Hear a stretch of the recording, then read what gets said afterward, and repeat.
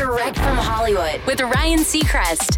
When a music fan falls in love with poetic lyrics in a favorite song, they often interpret their meaning to apply to their own life, even though it might be totally different than what the original writer intended. And it turns out the guys at Kings of Leon do that with their own song as well. The band's bassist Jared explains to American Songwriter, "I think with all our songs, when somebody hits on something lyrically, we all interpret in our own ways. Then we connect somewhere in the middle." As an example, Jared points to the lyric, "When you see yourself, are you far away?" from the title track of their brand new album, When You See Yourself. He adds, "For me, I'm dealing with getting older.